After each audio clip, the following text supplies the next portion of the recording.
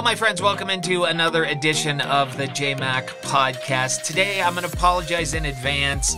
This is going to be me venting a little bit. And you may be saying, JMac, you're always venting. So maybe this is a little bit more. Before I get started, please remember to follow or subscribe to this podcast. If you want to help out, that's the way to do it so that we can continue to get the message of truth and facts and cut through all the partisan nonsense out there. So if you follow and you subscribe, that's really going to advance our situation here. But today I want to talk about those people who continue to contact me to blame the vaccination on every death that is happening in America. Every death. Every time, and especially in sports. So you had Damar Hamlin has a medical issue on the field. It was horrifying to watch. They canceled the game. In come the emails to me. See, he just had the vaccine. Now, they have no way to know that he just had the vaccine. Nobody said whether he has the vaccine. There was a tweet from a doctor who said he had just administered the vaccine, but there's a couple of problems with that critical thinkers would identify immediately. And that is, first of all, a doctor cannot tweet that they gave somebody the vaccination. That's a violation of law. It's a violation of HIPAA, right? So that would be the first concern. But not only that, a little bit of investigation, you find out that account was set up 4 days before that tweet. And after people started questioning the individual, the Twitter account was taken down. And yes, there is a doctor in that name, but it's not the one who was tweeting. But we don't care because it matches our truth, what we've already decided. So instantly, this is the madness to me, is instantly you're watching a football game and a player goes down and you're like, oh, there's another vaccine death. As if that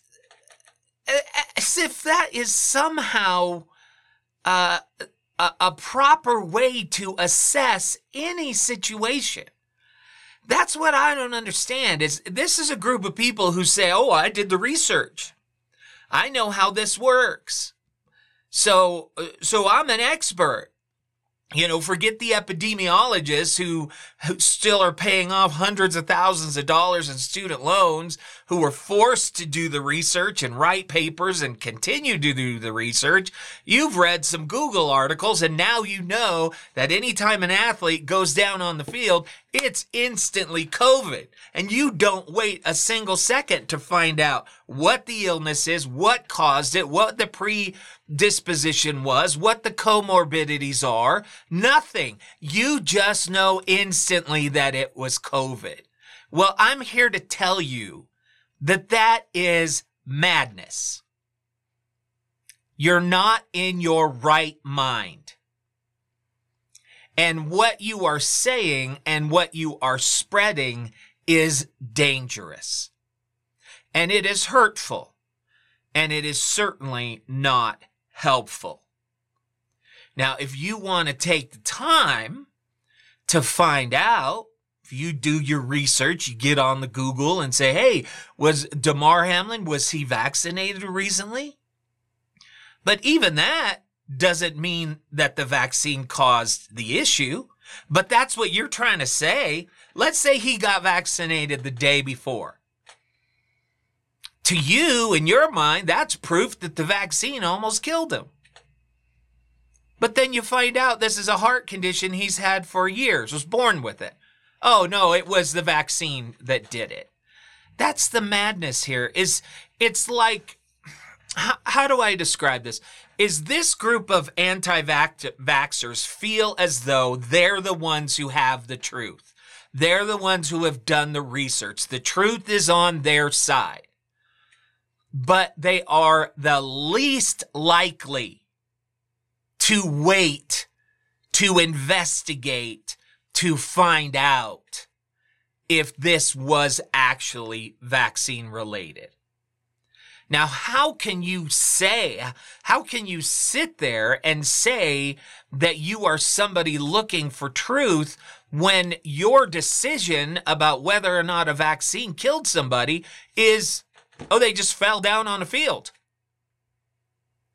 Or even that they just got the vaccine and then they died, so of course it was the vaccine. If that is the level of your investigation, and you are spreading falsities across the globe through social media, falsities that are causing people not to get a vaccine that is proven to save lives, if that is the level of your research, you need to check yourself before you wreck yourself and before you wreck everybody else. It's not right. It's not right. Now, if you find out any information, for example, if his family was releasing that he had just had the vaccine and they're going to actually look into whether or not the vaccine had anything to do with this, then, okay, great. That would actually be an endeavor looking for truth. But you're not looking for truth. You're looking for confirmation of what you believe to be true. And if you instantly decide based upon one factor and one factor alone, you're not looking for truth. You're lost. You're caught up. You're in too deep. You're a conspiracy theorist. Sorry. It takes more than somebody falling down on a football field to come to the conclusion that it's a vaccination. It takes a lot more than that. So can you just stop? Can you just wait?